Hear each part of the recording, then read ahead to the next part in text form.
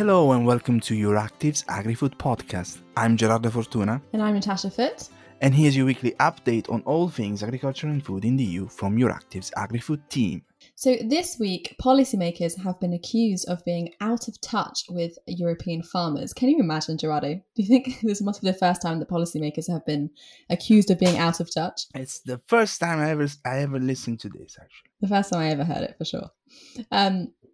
So basically, a new study came out this week looking at policy. Basically, conducted a number of interviews with policymakers, looking at the way that they understand the underlying motivations between farmers' decision making in the EU. And what they found was that policymakers had a very narrow focus on economic and structural factors as the most kind of commonly identified determinants of farmers' adoption of environmental management practices. And this is something they say can be reflected in the current rationale of EU agricultural subsidies, which focus mainly on the idea of compensating farmers for lost income and also additional costs, and also on how to overcome this kind of perceived unwillingness to pursue environmental objectives. But the paper basically says this is a massive oversimplification of the situation, and that actually European farmer decision-making in this respect is far more nuanced and diverse than this policy rationale implies. And this is an oversight that could actually be costing the environment dearly, the study suggests. So basically, they suggest that this kind of relatively simplistic conceptualization of farmer behavior actually underlies some aspects of policy design and may hamper the effectiveness of environmental payments in the CAP by overemphasizing economic considerations. And it adds this is also potentially corroding farmers' attitudes to policy and environmental objectives.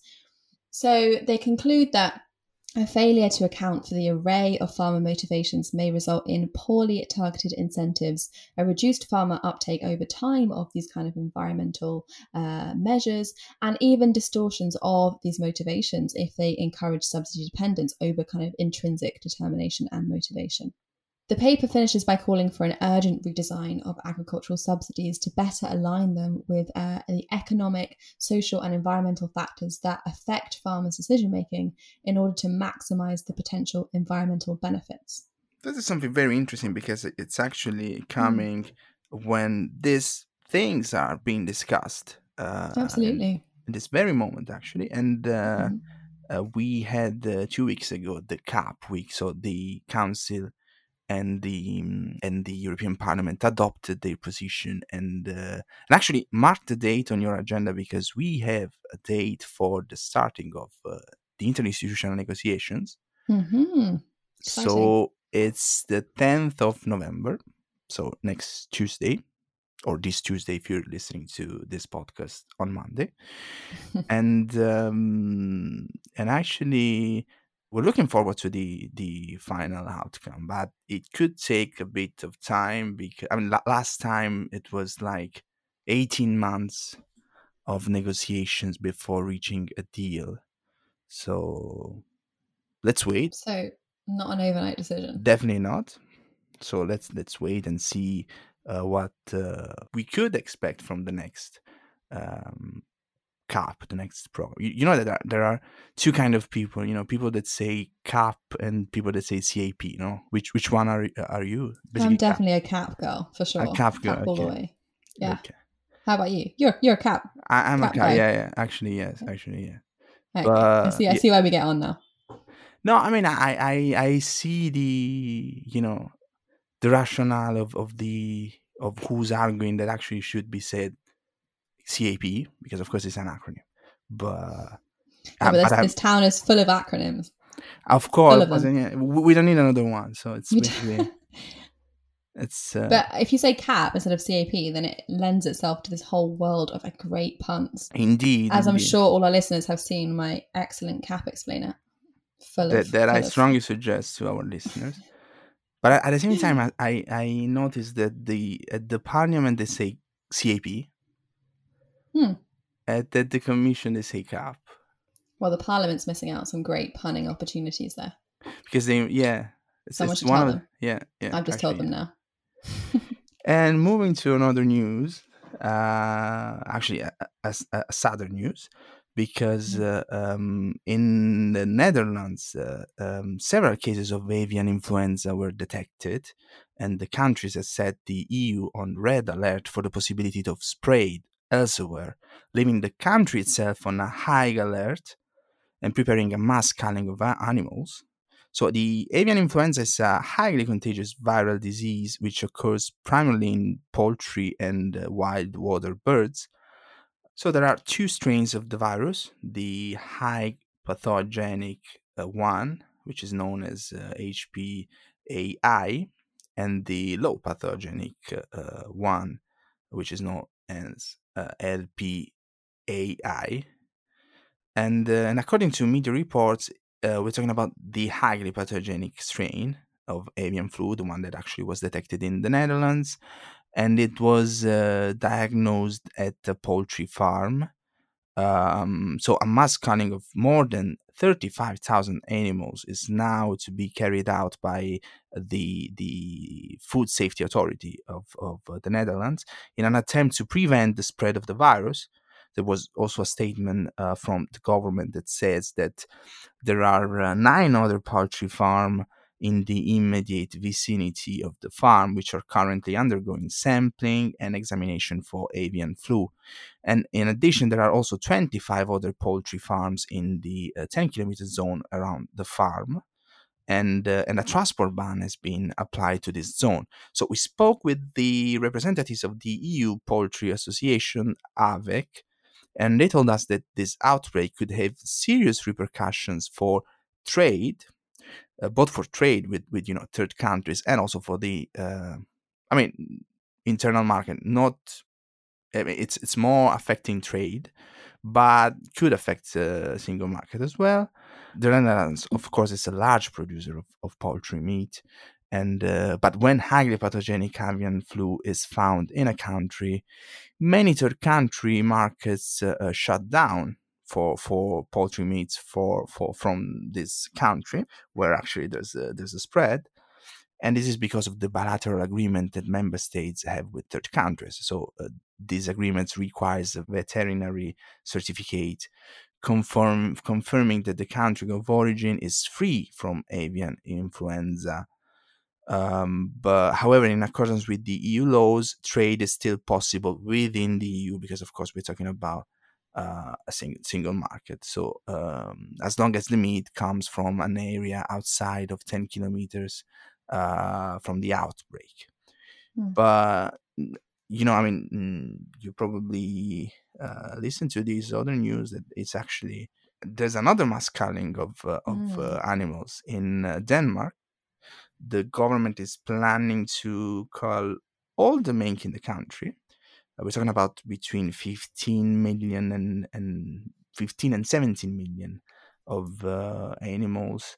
And this to contain a mutated form of novel coronavirus that could potentially limit, that's what the Prime Minister said, limit the effectiveness of future vaccines. So two big cullings this week. It's not a happy time for these animals this week.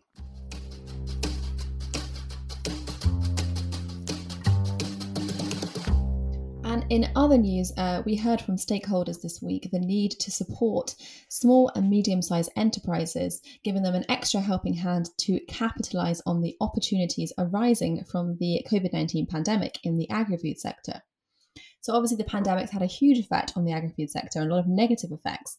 But basically there was these 2 new reports that came out this week called Food Foresight Analysis Reports. These are the outcome of a joint venture between Europe's leading food innovation initiative, that's EIT Food, and also accountancy firms Deloitte and Lantern.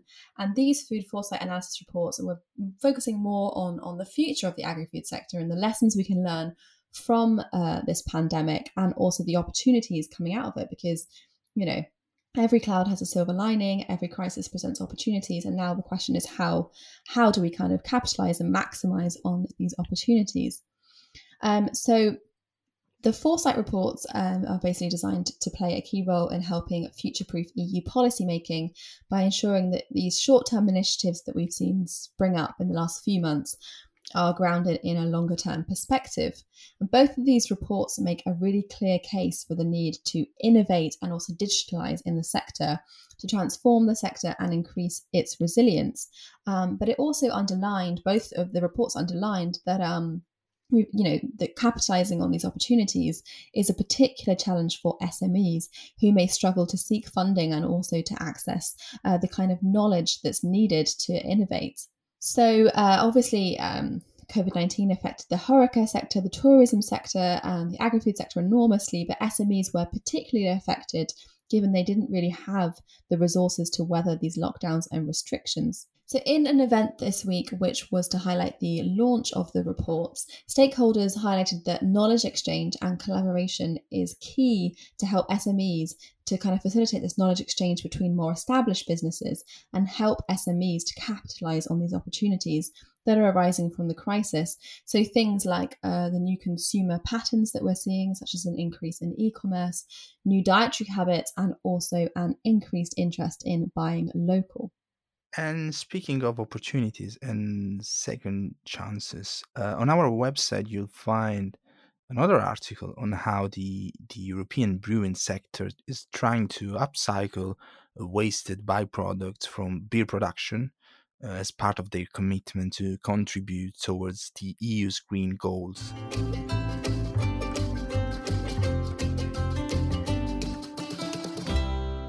Now for the news from the Brussels bubble this week. 70 civil society organisations wrote a letter to the European Commission this week, including to Executive Vice President Frans Timmermans and also to Commissioners Stella Kyriakides, Janusz Wojciechowski and also Virginia Sinkevicius, asking them to put an end to what they call the EU's double standards in relation to export of hazardous pesticides. So this is the idea that the EU can produce and also export pesticides that are banned here to third countries. The Food Safety Agency, EFSA, have released their latest and final report on animal welfare at slaughter, this time focusing on cattle. The report identified 40 welfare hazards that could occur during slaughter, most of them which were related to stunning and bleeding. And Vera Jourova, who is the Vice President for Values and Transparency, and Stella Kyriakides, the Commissioner for Health and Food Safety, met with organisers of the European Citizens Initiative End the Cage Age this week, after they collected and submitted close to 1.4 million signatures, so pretty impressive. Subsequently, a public hearing will also be organised in the European Parliament, and the Commission will then present a communication outlining its next steps. Do you want to know a fun fact? Always. Hit me.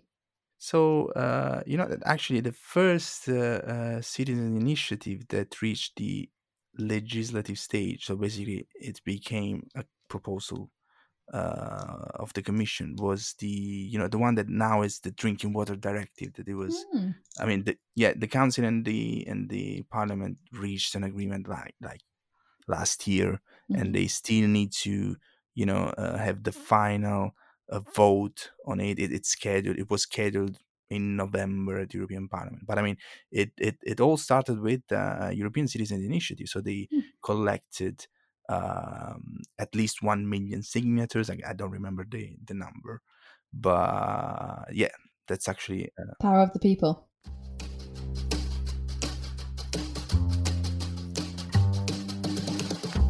And now for the agri-food news from the capitals this week, starting with France. So France has been sent a warning about compliance with a threshold set by the European Directive on nitrate levels this week in drinking water.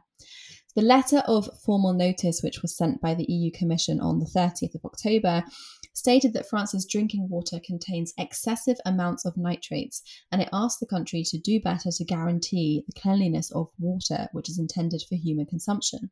So the presence of nitrate in drinking water has been put down in large part to intensive agriculture via the use of fertilizers and runoff from manure. And this is actually France's second warning on the issue, and the country now has 2 months to respond to the Commission. And in Germany, last week, the European Commission gave Germany a 2-month deadline to step up its protection of grasslands in the Natura 2000 sites before it refers the case to the European Court of Justice. So, according to the Commission, the country is failing to fulfill its obligation to prevent the deterioration, in particular, of 2 habitat types, notably low hay meadows and mountain hay meadows.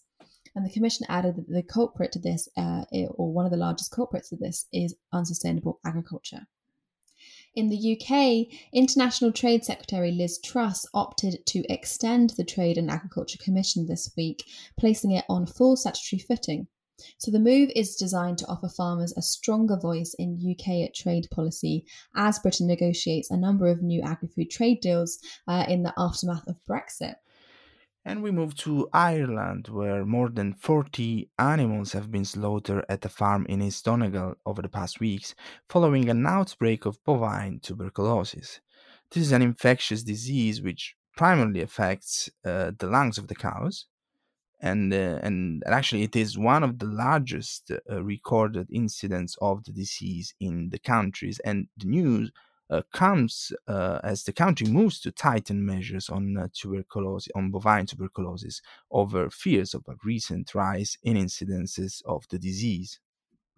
The Italian Agriculture Minister, Teresa Bellanova, has signed the decree that will introduce the optional nutritional label called Nutrinform Battery, which is the scheme proposed by Italy in open defiance of the French Nutri-Score. The Nutrinform, the Italian system, is based on a battery-powered symbol which indicates to the consumers the nutritional contribution in relation to his daily needs as well as the correct dietary style. And lastly, in Poland, where according to a recent poll prepared by the European Commission, over 80% of Polish respondents answered that it's either very or quite important for them to eat food product coming from a short supply chain. And so for the upcoming events this week, we have on the 10th of November an event on rebalancing diets for a sustainable future, which will explore what types of incentives and also concrete measures are needed to enable a shift towards more sustainable diets in line with the Farm to Fork strategy. And there are other 2 events on the 10th of November, one organized by Euractiv Germany, and it's focused on the challenges and the future of East German agriculture, and another one is an online event on how to turn digital solutions into a reality in the agri-food sector. And on the 12th of November, there is also another Euractiv Germany event, this time focusing on the role of new plant breeding techniques in the EU's Green Deal and Farm to Fork strategy. And on the 12th of November as well, as part of a series of webinars on putting a food systems approach into practice, stakeholders will present the recommendations from the report Enhancing Nationally Determined Contributions for Food Systems, which was recently published by the WWF, UNEP, EAT, and Climate Focus. And this report explains 16 specific food system related mitigation and adaptation measures that countries can take. And lastly, on the 13th of November, the European Council of Young Farmers is holding a conference, One Health from Soil to Society, where they will discuss concerns of the next generation of farmers and consumers. So that's all from us this week. And this week, the podcast was produced by Euractiv's agri-food team, that's Gerardo Fortuna and Natasha Foote, with technical support from Evie Chiori. So be sure to subscribe to our newsletter so that you don't miss the latest agricultural news from the EU. And if you don't know yet, this podcast is also available on all major streaming platforms, including Amazon, Apple, Spotify, and Stitcher. I'm Gerardo Fortuna. Thanks for listening, and see you next week.